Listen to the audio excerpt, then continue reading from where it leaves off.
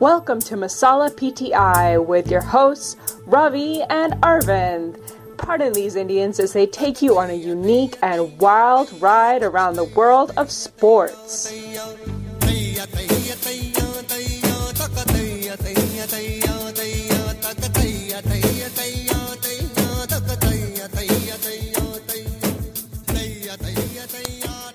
Hello, brothers and sisters. Welcome to another episode of Masala PTI, your hopefully weekly session with a couple of desis who are into sports. This is Arvind Srinivasan, and I got with me my partner in crime, Ravi Krishnan, who is not with me here right now, but he's all set up to share some of our thoughts on sports this week. How's it going, Ravi? Going fantastically well, Arvind. Thank you. And happy and excited to be here doing podcast episode number 3. And within a week, Arvind, what do you say? That's true. Yeah, we are at 3 already for people who are keeping score. By the way, have you been watching any of the Olympics? Yes, I mean, I have a passing interest. Olympics represent that one sporting event, I guess, where you forget any of those athletes actually exist in this world until those 2-3 weeks every 4 years, and then you root for them as if they were your long lost sibling. Yeah, hope you caught the opening ceremony. Did you see me carry the flag for Tonga? It's a good one. I mean, actually, I did not, but I think just the sound of it sounds funny. Yeah, he's supposedly the heartthrob of the entire world right now. He's having a good time. So we will talk a little bit about Olympics throughout the show, but like you said, I'm not too much into it either. I guess it's we should probably say that we are now all set up on Twitter. We have a Twitter handle at Masala PTI. Great. And as we go through the fantasy season, that's where we welcome feedback and comments and questions. Even now, I mean, people are welcome to post whatever they want to at our Twitter handle. We also have a Facebook page, and we're trying to set up a YouTube channel, and all of that is linked from our SoundCloud podcast page. So folks should check out and say hi to us when they can. The other thing we should probably talk about, Ravi, is we would be doing a mock draft next week, hopefully.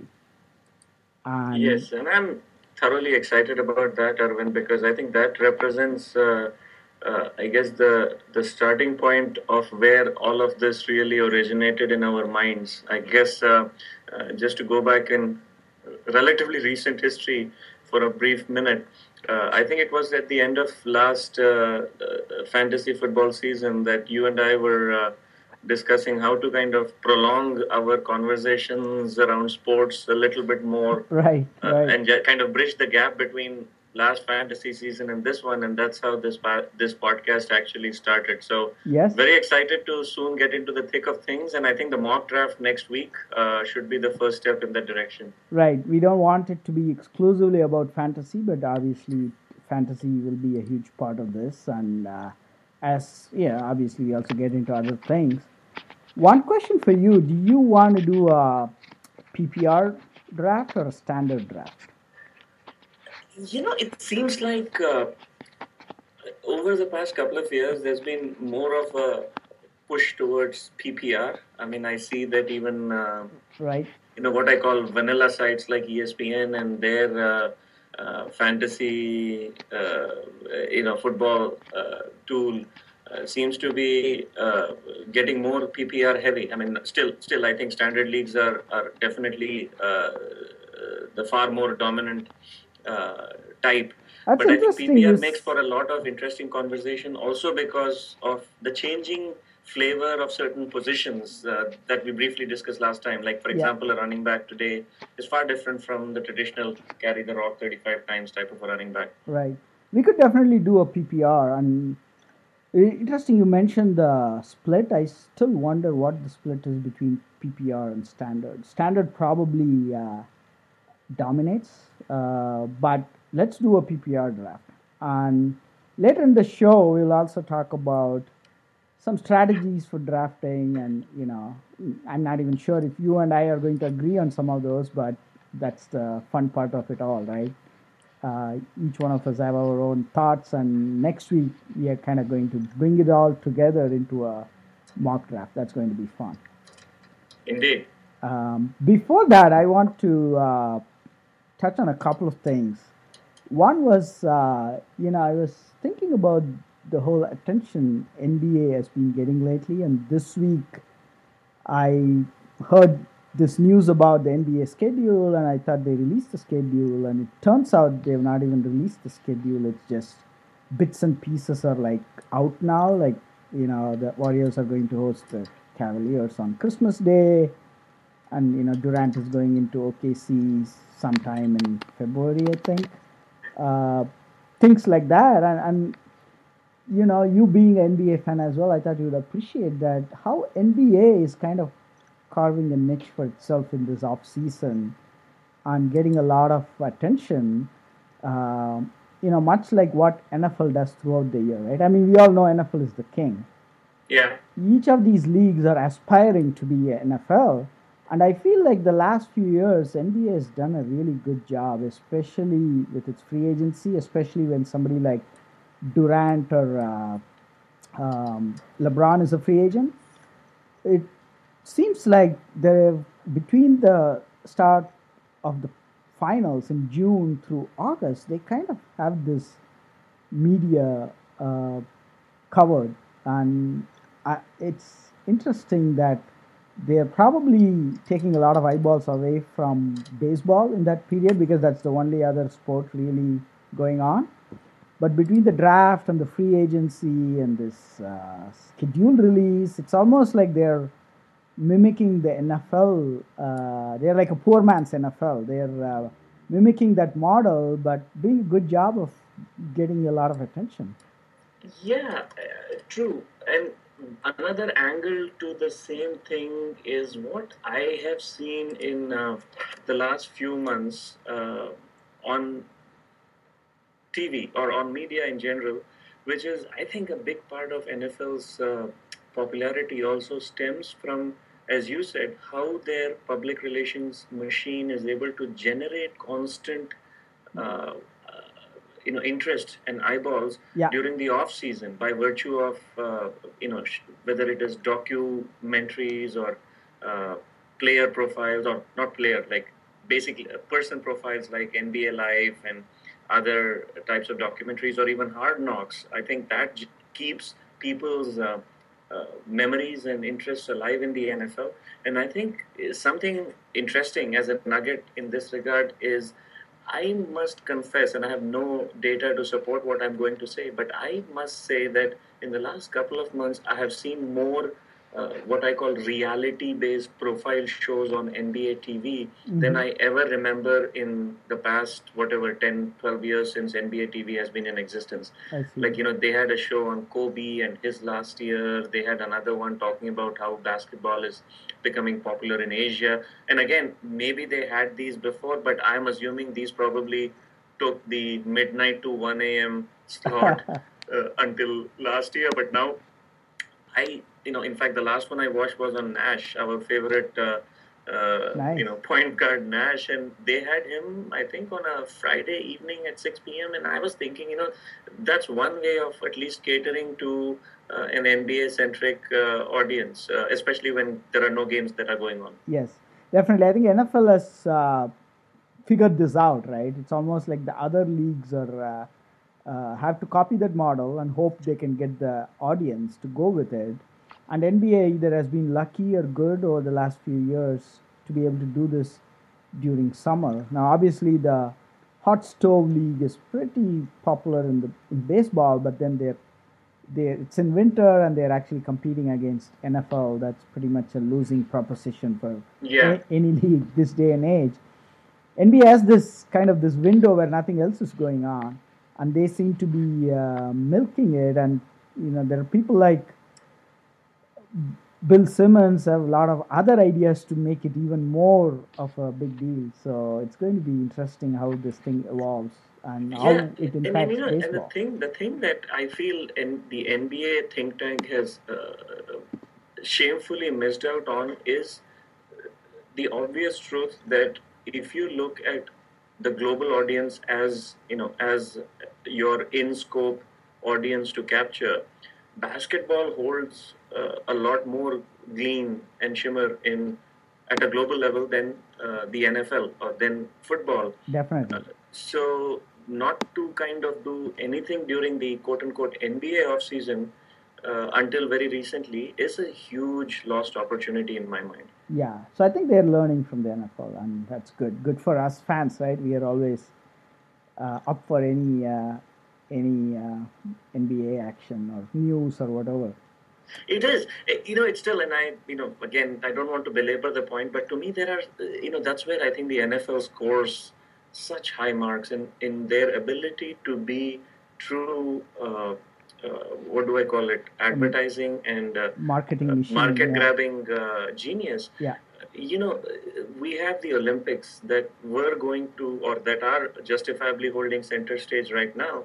And I feel one of the most sought after sporting events during the Olympics is basketball.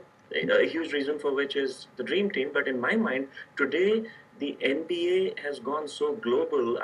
The other day I was watching Croatia play Spain, and there were, I would say, around 6 to 7 NBA players, between the two teams. And similarly, France played Australia, and they had 10 current NBA players. And in my mind, it would have been very simple for NBA to, send their whatever their documentary team and slap together some broken script around the the preparation or the making of Team Australia or something.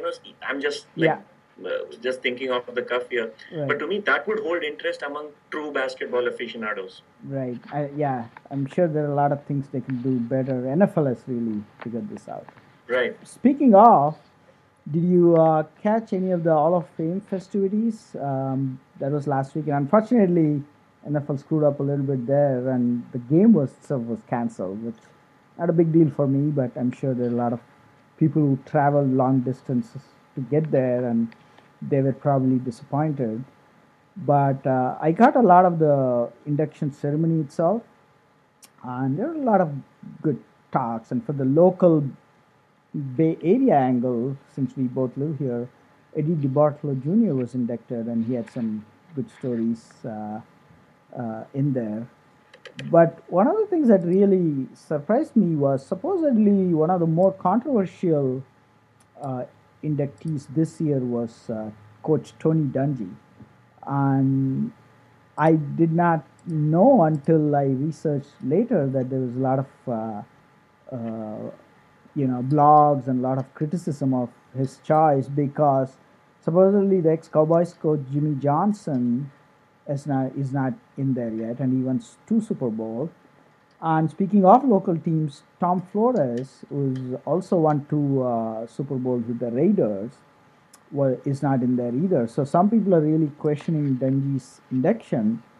To me, I thought that being the first African American coach to win a Super Bowl, that kind of counts for something, right? It's a big achievement. It's not a walk in the park. It's not a walk in the park for any coach to get to that level, but for especially being African American, I'm sure he had to deal with a lot more. Yeah. But they were talking about how he's the first African American, not necessarily a minority, because again, going back to Tom Flores, he is the first, I guess he was a Hispanic head coach who won 2 Super Bowls for the Raiders, and he's not in there.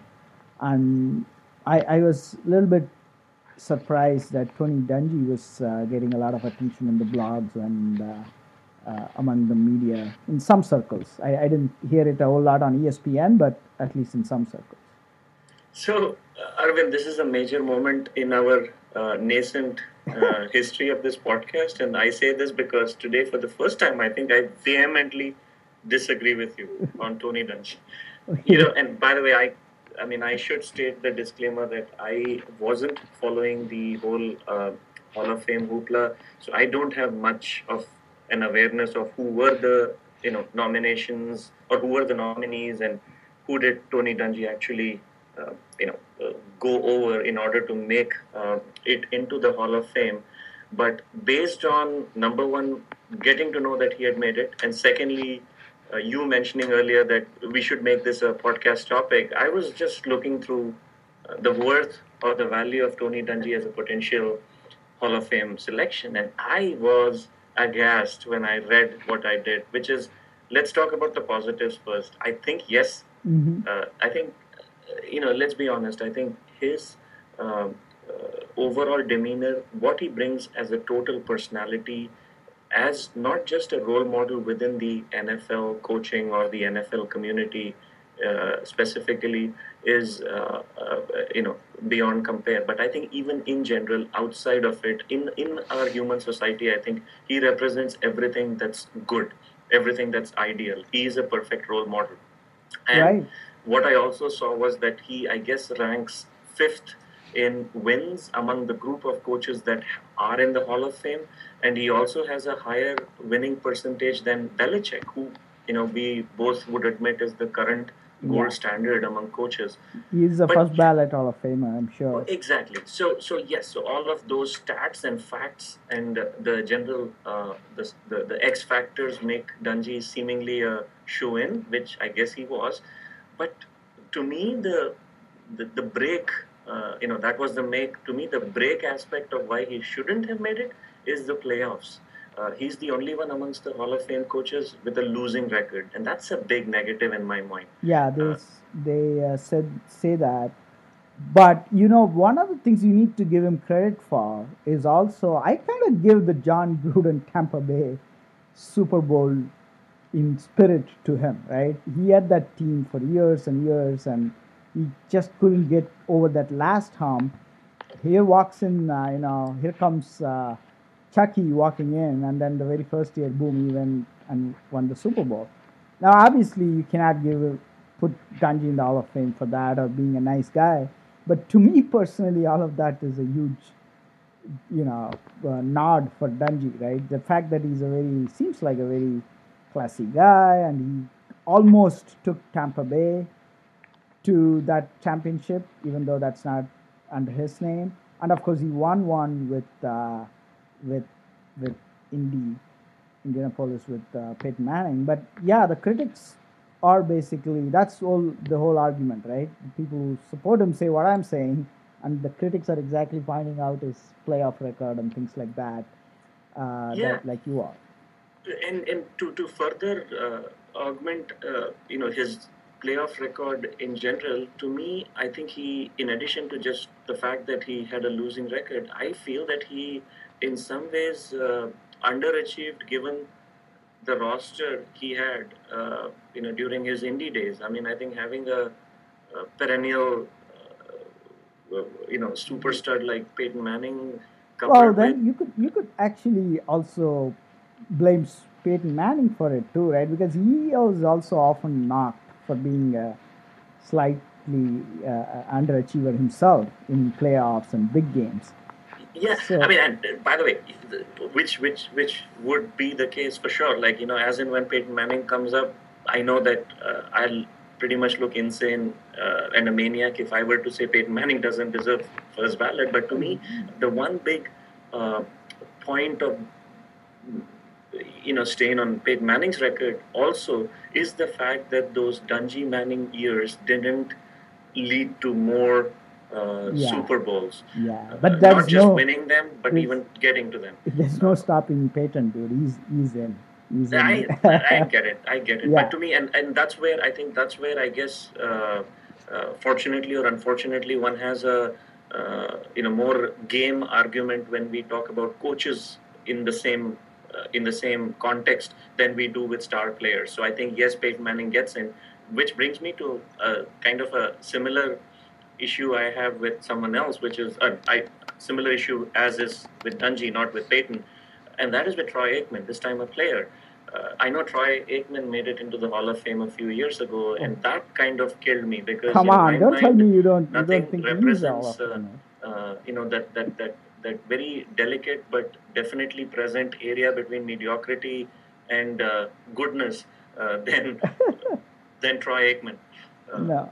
Having, to your earlier point, Arvind, having Jimmy Johnson, not to mention Emmitt Smith, Michael Irvin, and a super stud, one of the all-time best offensive lines, and still having more interceptions than touchdowns, pretty mediocre games won record, and still he's sitting in the Hall of Fame and Kurt Warner is not, kills me. Yeah, I mean, the guy has got 3 Super Bowls, and you're right. I mean, he doesn't have top of the line stats or numbers in some sense, but at the same time, he has the scoreboard as far as the Super Bowls go.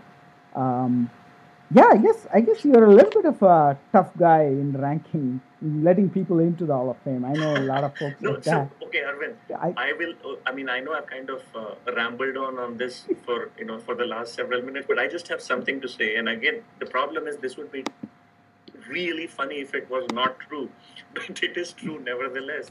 And again, I don't believe sheerly in data, but if you look, I was just reading literally a few minutes ago that he has fewer touchdown passes than Brad Johnson, Chris Chandler, Jim Everett, and John Kitna. Wow, that is surprising, but he had a long career too. I'm actually surprised by some of the names in that list. Yeah, but the guy has 3 Super Bowls, and he had a decent accuracy though. He didn't make a lot of mistakes. He was very productive his entire career. Now, granted, he has a lot of people around him,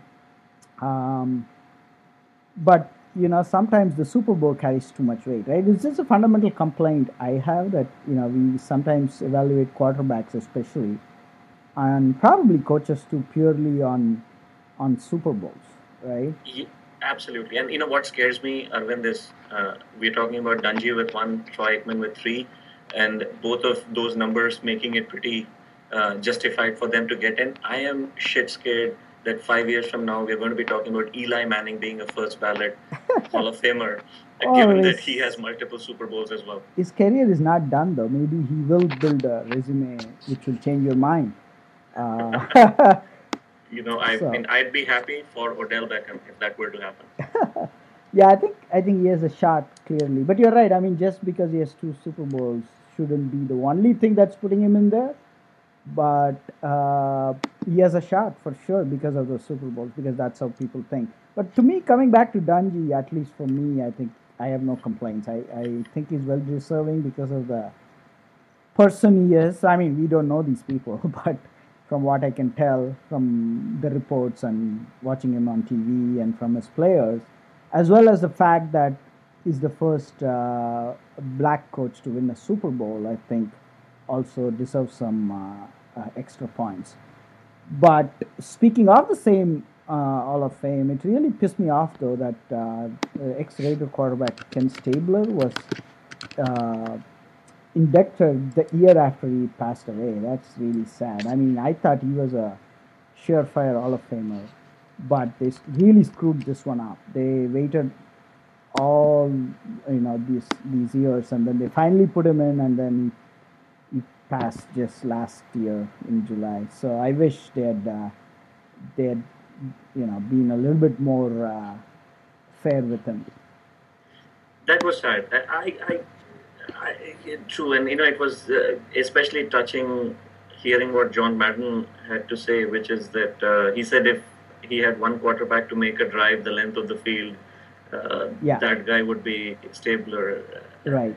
And there are certain parts of this that kind of seem like almost sympathy inductions when they shouldn't be. Yeah. Ken Stabler really deserved to be in, and he deserved to be in 20 years ago. Exactly, they really screwed it up. But to be fair, I guess they have this whole list every year, and it's a little bit of a tough call to, filter it out to 6 or 7 or 8, or I don't know how they do it. But still, I think Ken Stabler was a mistake not putting him in earlier. That was the most striking part of the Hall of Fame for me, all said and done. With that said, maybe we should start talking more about contemporary football, especially fantasy football. And for those, first I should probably mention that for those 18 people or over in the world who still do not play fantasy football or wondering what this is about, I guess I want to just say I strongly encourage people to get in on this train and actually partake, if not for anything else, just to have a good time with your friends and keep in touch. It's probably fair to say, Ravi, that even you and I wouldn't be in touch this much if not for fantasy football. I know that sounds kind of weird, but that's absolutely true. Right, because life, especially as we move away from our college days or whatever, it's easy to lose touch with our college buddies or high school buddies or whatever. And I think fantasy, to me, the biggest contribution is really, aside from the fun, the excitement on Sundays, or even some monetary gains if you're really playing for a lot of money. That's all one thing, but really it keeps you in touch with your friends and in a lot of cases family. And I would strongly encourage. And it doesn't have to be the traditional fantasy football. You could start slow with, people do these confidence leagues where you pick just winner of all the games on Sundays. That just takes you 15-20 minutes to pick, and you rank them like the most confident you are, you would give them 16 points, and then the next one would get 15. And if your picks are right, that gets tallied up, and that gets tallied up across every week. And at the end of the season, you pick a winner. Those are fun forms of fantasy as well. I don't even know if that's the right term, but those could be easier to start, and then you can come into the hardcore fantasy life maybe next year or whatever. And I know, Ravi, you do a lot of DFS as well, right? Which I do as well, but I think you are more into that than me. Yeah, and by the way, just to address something on your earlier point, I think a lot of detractors, as far as fantasy football or fantasy sports in general is concerned, talk about how much it takes time away from regular stuff in order to invest, that much effort into fantasy. And, while that reason or excuse may have been true 10 years ago, things are far different now with the advent of technology and the internet and mobile devices. It appears that pretty much anything and everything truly, literally and figuratively, is available at your fingertips. And as such, I don't think paucity of time is the reason why someone who's ardently interested in sport or would like to get enthusiastic about sport would not do fantasy. So I think that reason has become pretty obsolete in itself. Definitely. And to your other, to something else that you said, which I agree even more to, is it has become one of, in my mind, the top 3 social icebreakers. You basically can strike up a conversation about it with anyone, anywhere, and I think there is value to be had in that. And as you correctly said, I think you and I went to college 20 years ago, as did most of the other folks that we are in this one league together. Yeah. And I would hazard a fairly, confident guess that none of us would be so in touch with each other if not for fantasy sports. Yeah. Somehow, even though we are 20 years away from college, we have still managed to stay at 25 years old. I don't know how we pulled that off. Yeah, and candidly, well, some of us haven't actually seen each other in person in the last 20 years. I know a few of us met up last year, but still it doesn't feel like the ones that we haven't met, we feel too far away from. True. Now, I did want to talk to you about DFS because I don't know if you'd agree. I think it's just a matter of time before it gets into bigger and bigger trouble. I personally think, despite I don't have a huge problem with it, I personally can't believe it is legal. I think it needs to be banned, actually. But I don't know if you agree with that assessment. I mean, as you can probably guess, I do not agree with that assessment. I am a self-confessed DFS campaign manager, in the closet though.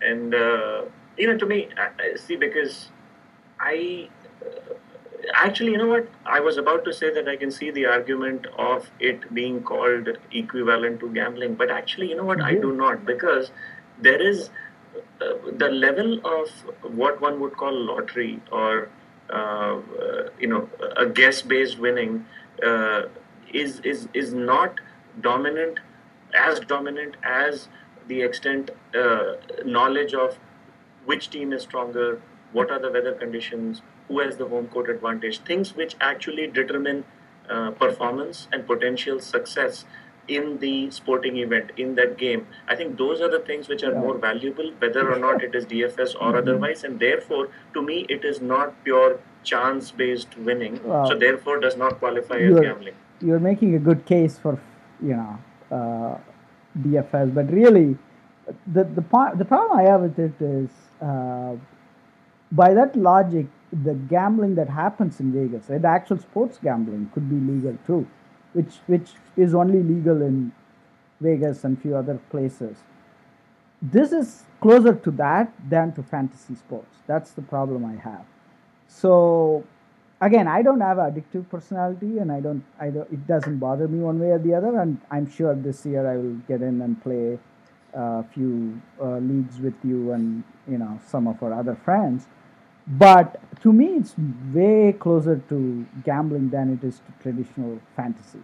And I can't believe they've been able to, spin this as a quote unquote game of skill and then make it legal across the country. And if you look at the history, I don't know if you've dug deep into this, Ravi.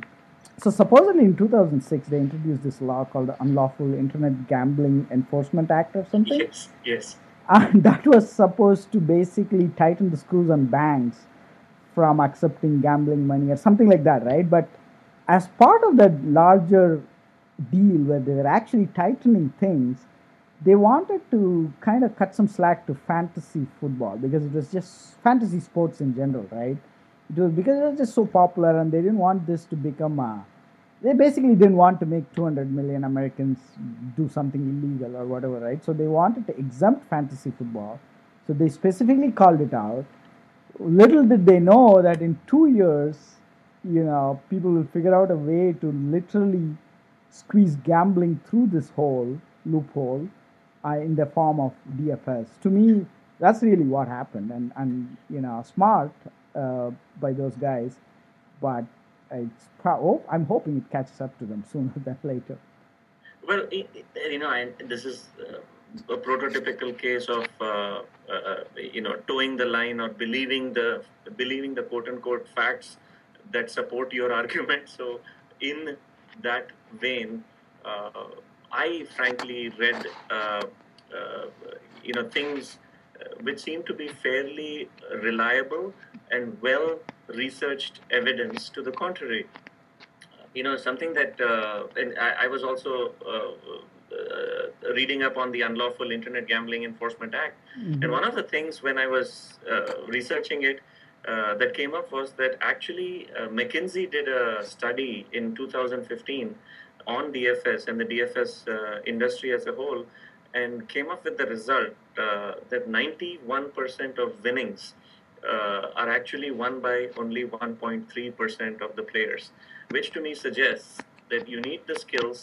There are people who probably have all kinds of elaborate statistical tools and models wherein they are able to predefine trends and prognosticate based on skill, competency, probability, etc. Yeah. None of which in my mind is any different from what one would as an individual do in order to unriddle a math riddle or a complex math algorithm. So to me, frankly, there is a purely academic aspect to it. Second thing is the very fact that we talked about earlier as being true for real fantasy, which is the whole camaraderie among fans, the feeling that you are in the game when all you're doing is basically sit on your armchair and talk about players, I think still holds true. That's my less educated or less intelligent take on it as well, which is the combination of those two things makes me think that yes, it is a lot closer to gambling, but you know what, it probably is as close to the sheer skill of it as well. Well, I think the camaraderie part is definitely true, right? The problem is these sites are basically making it a money-based activity, and that's what makes it gambling. If you remember back in the day, I think the sites like Yahoo and ESPN, they really didn't even bring the money aspect into the traditional fantasy leagues. Now they're starting to handle money or do something with it. I'm not sure how they do it actually, but it has always been the money part is always happens on the side, right? On the DFS part, that's the kind of the central driver. I feel like. Plus, to your stat about that 91% being made by 1.3, that's very interesting. But it may also be the stat that brings them down eventually, because that almost tells you that money is flowing from average folks up to this 1%, right? So whether it's skill or whatnot, that's one of the problems with gambling, right? The system is somebody else is taking someone else's money based on events that nobody can control, either side can control. So it'll be interesting to see what happens with that stat, whether it hurts them or helps them. I think it can go either way with that. Uh, but to me, it's closer to the sports gambling than it is to fantasy. And hey, if you want to make sports gambling legal, do it, right? I'm not going to shed any tears over that. But since it's not, I'm just amazed that these guys get away with it. And now they're big corporations. Let's see what they can lobby and what they can do with all the money they have. So. Yeah. By the way, the one thing I will give you is, in regards to there being something objectionable with this whole DFS wave, is the sheer amount and frequency of direct response advertising, especially on television, that folks like DraftKings and FanDuel put up. Yeah. I think, and where it tends to, I feel, impact negatively is, to me, in some ways, fantasy sports still represent a certain, or there needs to be a certain layer of opaqueness between fantasy sports in general, but specifically DFS at the very least. Yeah. Versus making it totally transparent to the entirety of a television watching audience.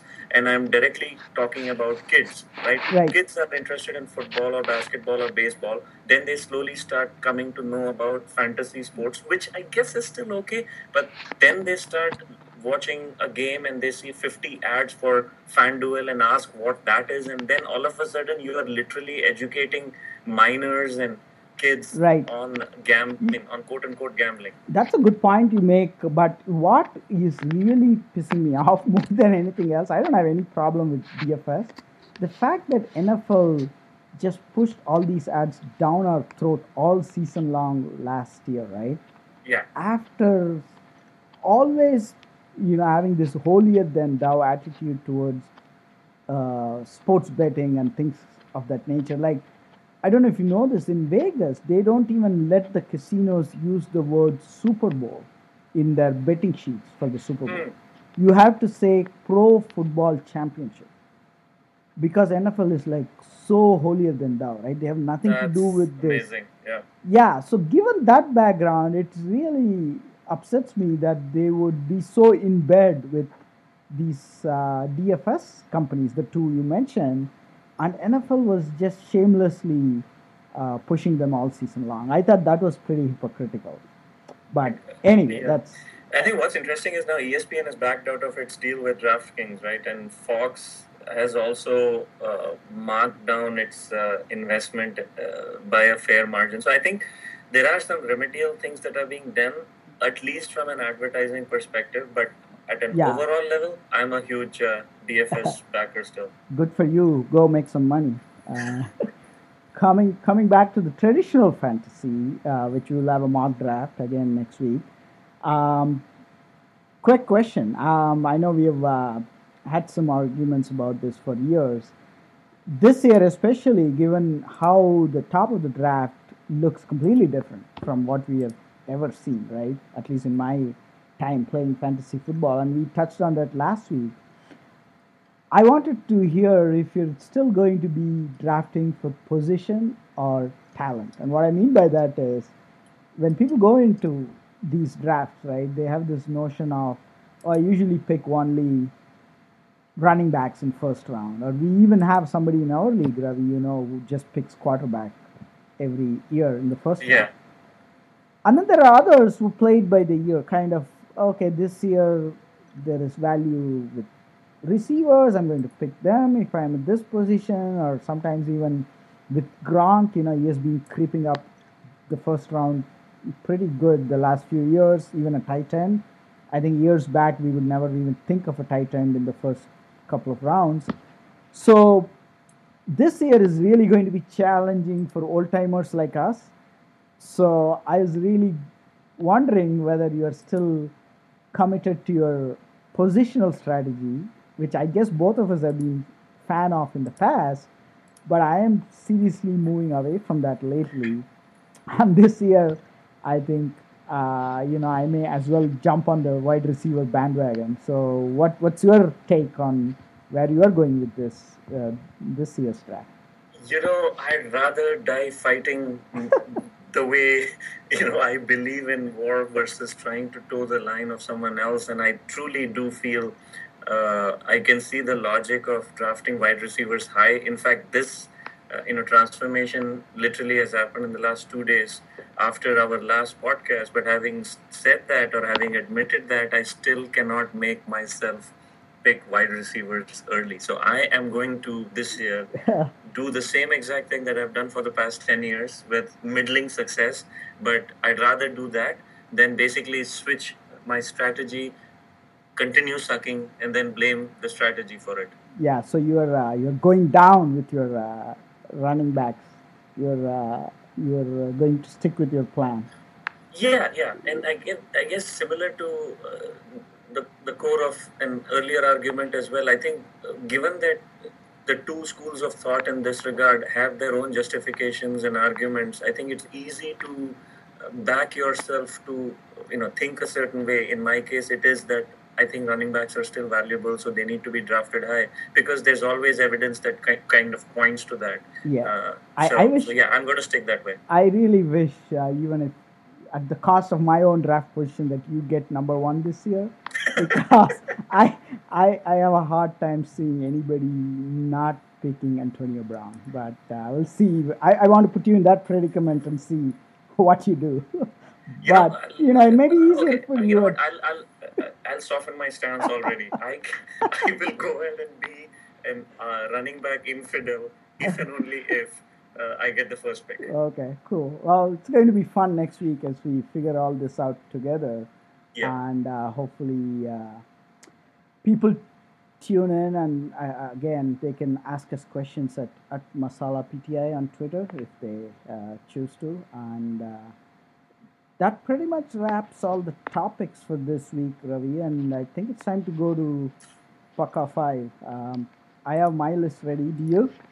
Yes, I do. I have a Paka 3, but I do. Okay, do you want to go first, or should I go Sure. first? I mean, I don't mind going first. Yeah, go for it. So, Arvind, here are my 3 key thoughts which constitute my Paka 3 for the day. The first one, as has become my trend, has to do with cricket and something that's going on right now, which is a test series between India and the West Indies. India obviously was regarded as the overwhelming favorite. They ended up winning the first test. West Indies was able to stave them off in the second test, and the third test started today. And something interesting that came up, which kind of made me think of a broader topic, which is we have a captain named Virat Kohli, who's supposedly this brash and aggressive individual from a personality standpoint, and there has been this overwhelming showering of praise and throning of his capabilities as a skipper already, because most people have basically stated that everything that he represents as an individual will translate to his ability to captain and skipper the team aggressively. And in my mind, that's a severe faux pas, because aggressiveness or tactical fast-paced aggression has absolutely nothing to do with physical aggression. And today's game or today's match, the third test match that started today, is an example in that context. I think due to his quote-unquote aggressive nature, Kohli ended up dropping a couple of players who had performed fairly well in the series so far, ended up bringing in two other players who supposedly bat more aggressively.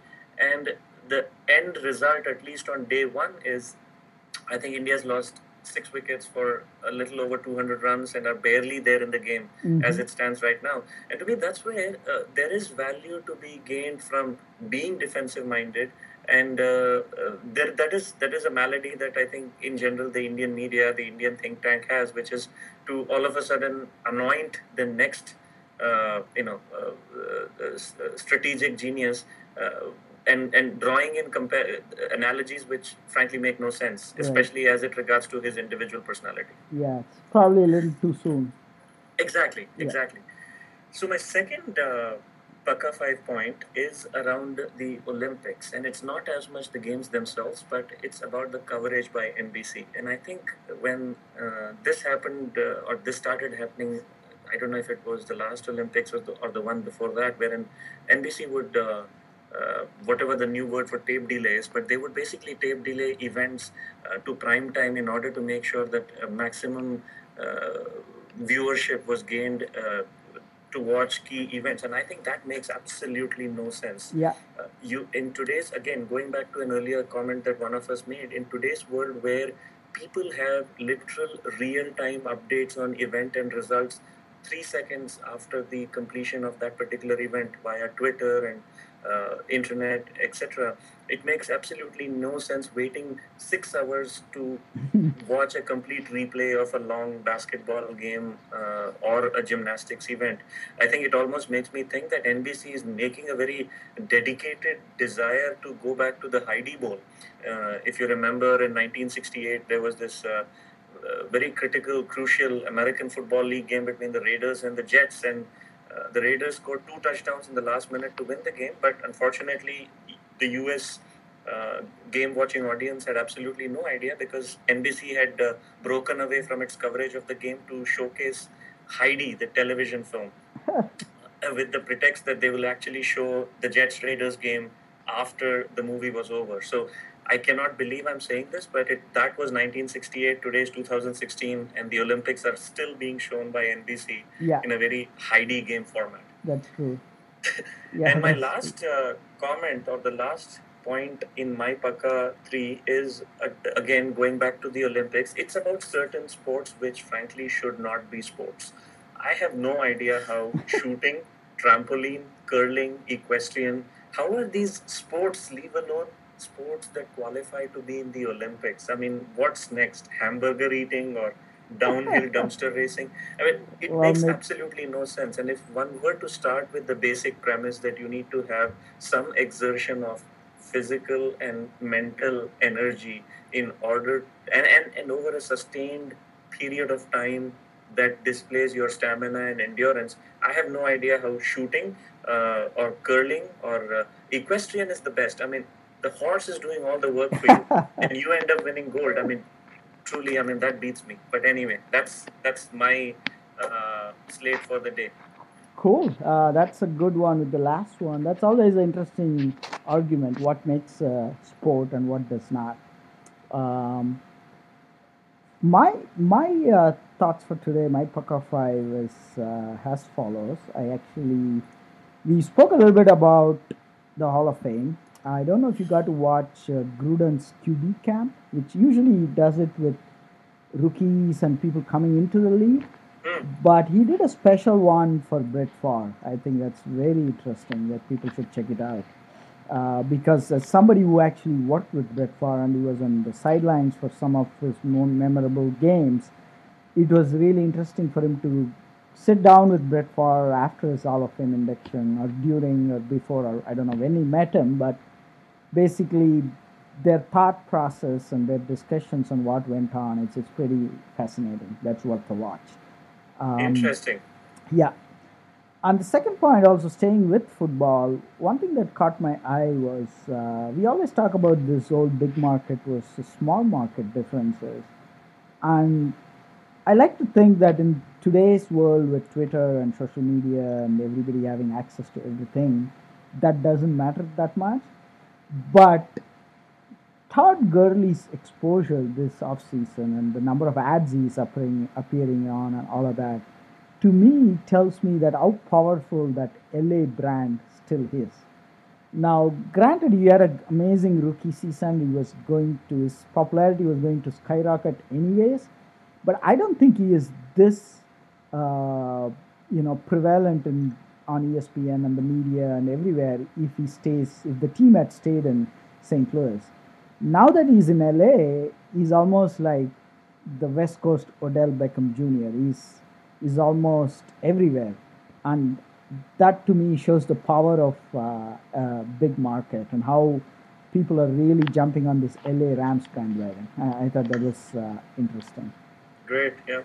There's a couple of big things happened in baseball I want to mention here. One was Ichiro Suzuki got his 3,000th hit.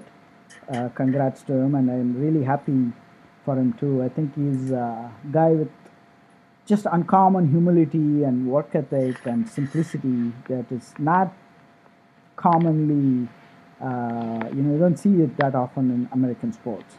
Kudos to him for entertaining us for so long and getting to 3,000.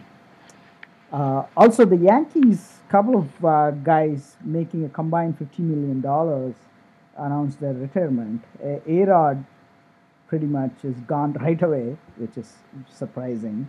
And then Mark Teixeira announced he's retiring at the end of the season. It's almost like in corporate parlance, one guy got fired and the other guy got laid off. So he gets a bit of time to pack up. A-Rod is just gone. I can't think of another athlete who has enjoyed the highest of highs and just dropped to the lowest of lows. But Yankees now have a lot of money, I guess, as if they didn't have it already, but they have more money saved up, and they were sellers at this trade deadline, and they have like 10 minor leaguers that they got. It's going to be, maybe we should all be ready for another Yankee dynasty over the next few years. That's something that was big news in baseball this week. For my last point, actually, just like you, Ravi, I want to go back to Olympics. To me, the enduring image so far has been this picture from beach volleyball.